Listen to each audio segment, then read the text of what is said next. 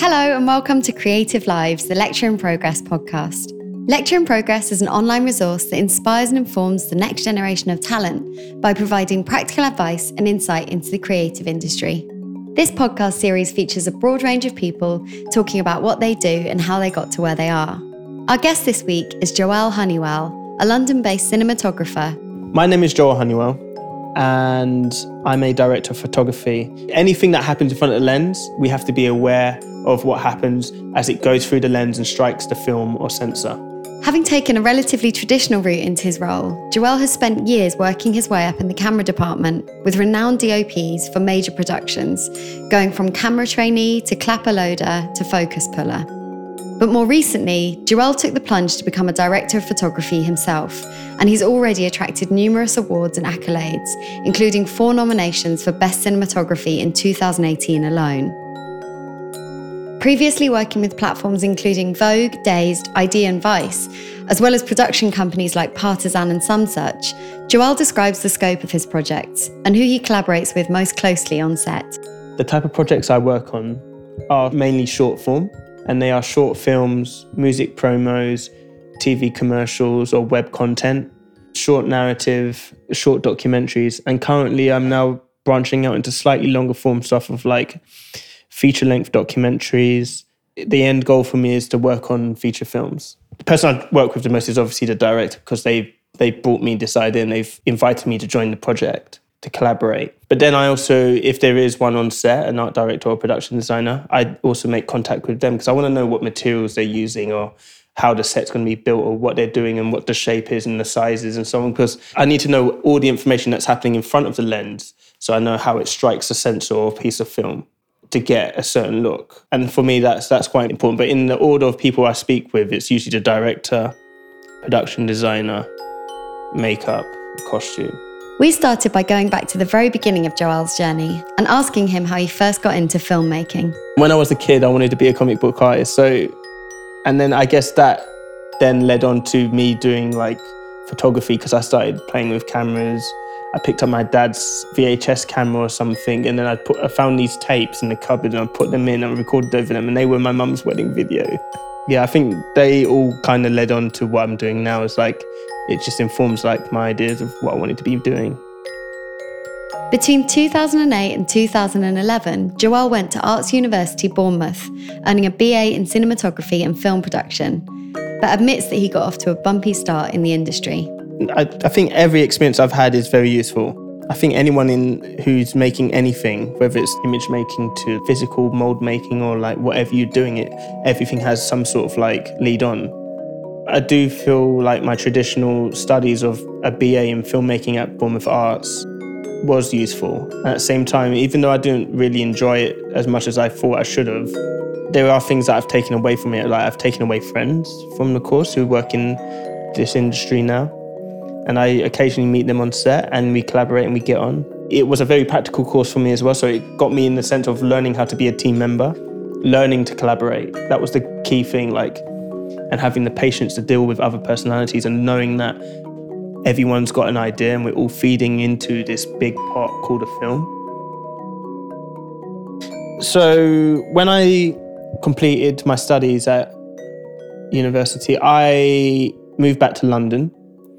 I was broke. I moved back into my parents' house and I was sleeping on the sofa because the room got taken up by my youngest brother who's now in the house. So I don't have a bedroom at home anymore. So I was sleeping on the couch for the first year and I was basically looking for a job. I was also on the dole. I was borrowing money a lot from family members to pay for like equipment and stuff to kind of like get some basic set of tools together so I could do the job I wanted to do, which was try and become a camera trainee. I was doing daily jobs in the art department now and then whenever I could through friends who were already working in the art department. I did a small stint at All Free Media editing and I got a small contract for that, lasted I think a month or 2, where they paid me just to cut videos for YouTube. And then I did a TV series called Watson and Oliver in the art department. That was like my first long form project, but that was me trying to work out how it worked on set. That's what I thought was great about those experiences. But I think the first year and a half It was difficult. I was strapped for cash and I was trying my best. And like, that's important for anyone who does anything creative, is you have to go through a struggle to learn that you need to get into this process of like work. It's not a doddle. It's not some easy jolly where you're like, yeah, I'm getting paid to do something fun. No, it's a job. Just like anything else, you need to work hard and you need to focus to keep a roof on top of your head. Having worked freelance for pretty much all of his working life, we asked Joel how he got his first break, from building a network and finding a flow with incoming work to being able to climb the ranks within the camera department. For me, when I first started, I didn't know what to do. I had no idea who to contact, or I just wanted to get on set. I've had some weird roller coaster way in where I ended up working on set in the art department through some applications and like going through newspapers. And what a lot of people don't tell you is how to get into the camera department. And how I did it was I met a focus puller called Hopi DeMatteo on a job where I came on set as, I think it was a runner or some assistant. We got talking, I took his number. And I remember him telling me on the day, like, to get into the industry, what you need to do is just find a diary service. And on that diary service, there's a list of people's names and phone numbers and emails. Contact them. Blind calls, blind emails, doesn't matter. Just contact them saying you want an opportunity. I then started doing the rounds from then, calling focus pullers and camera assistants and DPs, trying to like get on set. Admittingly, I got nowhere. I assume it's because I was just naive to the fact on how to do it. But everyone has their way, and I've seen people do it, and they have been very successful. After 2 weeks of doing that, I just ended up calling Hopi over and over and pestering him every week until he got me on set as his camera trainee. He was like, you know what, I know who you are, just come on set, I don't care. He just got fed up of my phone calls. And that's how I wormed my way in. And then from that point on, he ended up training me up. And then I became his clapper load or second AC for about 2 to 3 years. And he took me on a nice like wind of work on features and dailies and all sorts of stuff. So I gained a nice rounded set of experience within the camera department from him. And then one day I ended up being a focus puller. But after a while of working as a focus puller, Joel was becoming restless and in need of a new challenge. He explains how a spontaneous moment drove him to walk off set during a particularly unenjoyable project and what it taught him about work satisfaction. This particular film, I got really annoyed with working with the team. Everyone was grumpy and mean, and I just felt like, why am I here? What is my purpose? Everyone knew I was grumpy and bored. I just walked off set, and a week later, ended up shooting a music video. 2 weeks later after that, same director ended up shooting a music video. 2 weeks after that, shot a third video. All 3 of those videos won awards. That director won a Best New Director campaign. And now my career is like launched. And I was like, you know what? That was pretty good and pretty lucky. And that also, again, is a right space, right time moment of like, I walked off set, I was bored, just messaged a director at the blue that I knew from I met on a job ages ago. And they was like, yeah, I'm looking for someone to work on this. Can you do this for me? Simply because they remembered me from being a nice guy on set and they were willing to give me a chance. And that was my journey of how I got into the industry and became a DOP. You should know when you're happy and when you're sad. And if you're happy in a job, that's probably the job for you. If you're sad in the job and it's paying well, it's still not the job for you. Like, you need to be comfortable in what you're doing to make that a career. For me, I was not happy. And now I'm doing what I love and I'm very happy doing it. And I'm not looking back at it, and I don't care what people think. If they think, oh, you've made some strange choices, that's my path and that's my decision whether I've made a strange choice or not. Now with a fast-growing body of work under his belt as a DOP, we asked Joel if he had any favourite projects from the past year. But this one project was an early piece that I did at the start of the year. It was with a director called George Daniel, and it was a trip to Sierra Leone, and we were filming about the upcoming hip-hop rap culture there. But why this project was particularly special for me is because my mother's family's from Sierra Leone, and that was my first ever trip and opportunity to go to Sierra Leone. And I jumped at it hard. I was like, I don't care. I just want to do this job. I don't care what it is. So I'm already now agreed to it. I submersed into the treatment. But the biggest thing for me is like, I'm going to my parents' ancestral home. I need to see this. Basically, it was a whirlwind experience that I'm never going to forget ever. And I can't wait to go back again. I can't wait to do it again, just to return to that country. It's absolutely beautiful. It came out great. It's on the internet now. It's on Nowness Scenes, Freetown New School, or Freetown Rap. It's a documentary short on Nowness and Dazed as a collaboration that they're doing at the moment.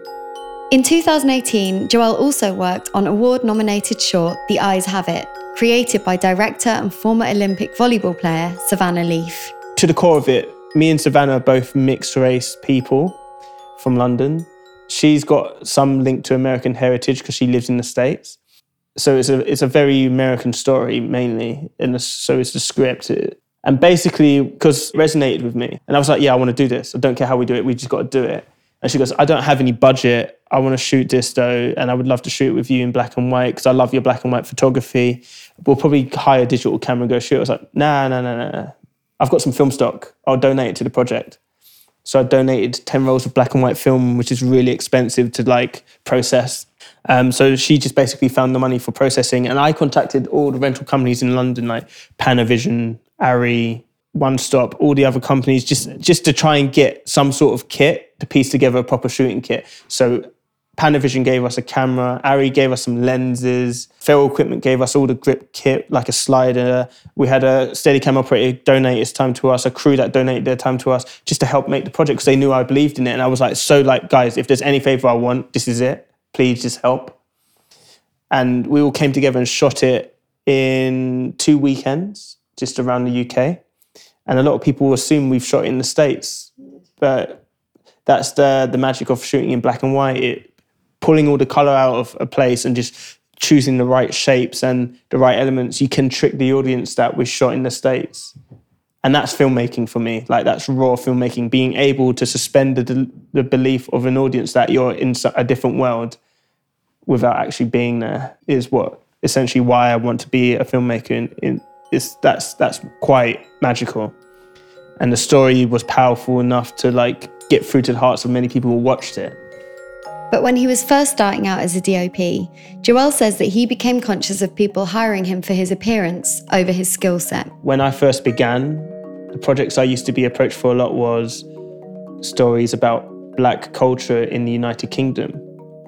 And for me, that became slightly problematic. Not that it's good that there are stories being told about black culture in the United Kingdom, but for me, in general, that moved along. I started to realise that I would only get approached for projects in Africa, the Middle East, or anyone that was just, if there's a black-skinned person in the project, I would be picked for it. And the excuse would be, you're right for this project. And there was no other explanation whether it was I like your work or whatever. It's just, you're right for this project. And that irked me because that made me feel uncomfortable, that maybe my skills aren't good enough and I have only got this job based on my skin colour.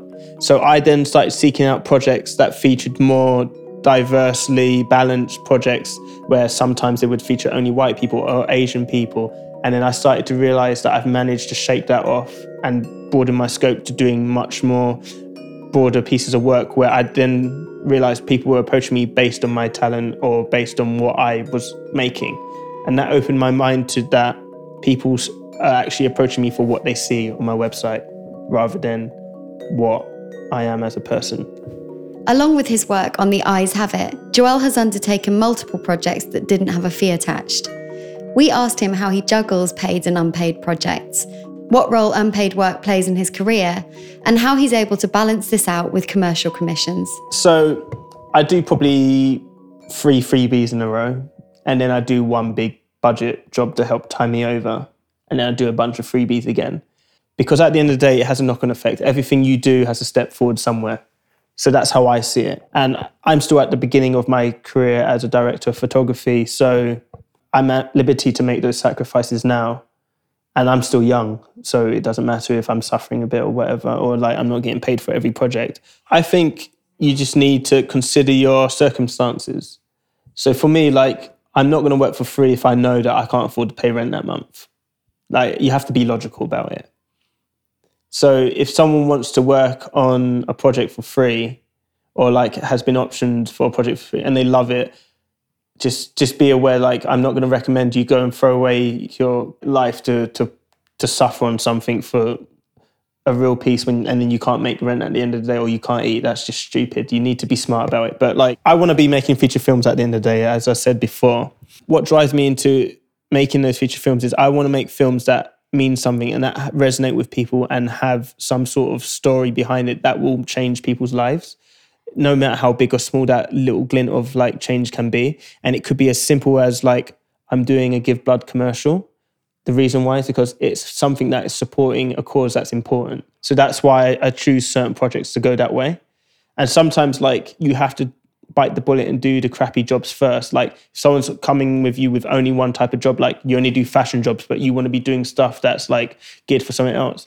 Well, take the fashion jobs, but do talk to the directors and say, do you do anything else apart from this? I would love to do your passion project that's like completely unrelated to fashion, because they may have one or two sitting around that they want to do. And that could be that freebie you want to be doing, because that's going to help change your career by changing your reel a bit, gearing it to doing something else. And it's back to that thing. People approach you for what you have on your reel. Having a much more diverse reel of work, people are going to be approaching you for those different things. So it's good to be well-rounded in what you can do. Try not to focus on one thing if you want to be being approached for different things. If you want more choice, show more choice in your show reel. And your reel isn't like a 5-minute video. Your reel is a body of work that's on a page like a portfolio. People want to see complete videos with your name linked to it as a credit saying you did this role. Lastly, Joel shares his words of wisdom for emerging creatives, and specifically his thoughts for aspiring filmmakers and cinematographers. Don't think about what other people have done. Like, there's people who make a rise rapidly overnight. They find an idea or find a calling and they do it, and it happens to do something overnight, and they've launched their career and they're now in the skies and the heavens above. And then you're looking at yourself going, oh, why am I not doing that? Dude, just get up off your ass and do it. Like, if you want to be a director, go get some experience on set. It doesn't matter how long you feel like or how ready how you're gonna do it, but like go get some experience so you know what the job entails.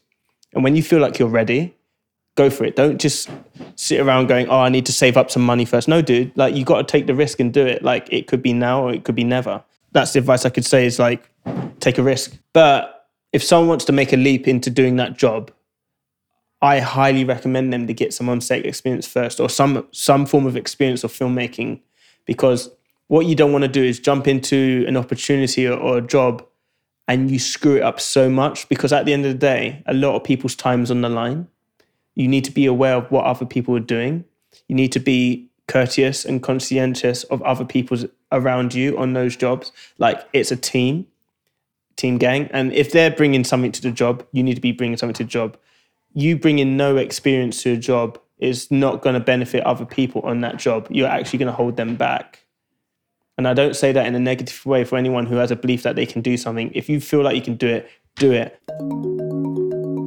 This episode of Creative Lives was brought to you by Lecture in Progress.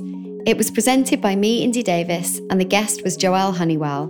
The editor was Ivor Manley. Lecture in Progress is made possible with the support of a number of brand partners. They include GF Smith, Google, Sky Creative Agency, Colophon Foundry, and the Paul Smith Foundation. For more information, check out lectureinprogress.com, and you can also find us on Instagram and Twitter.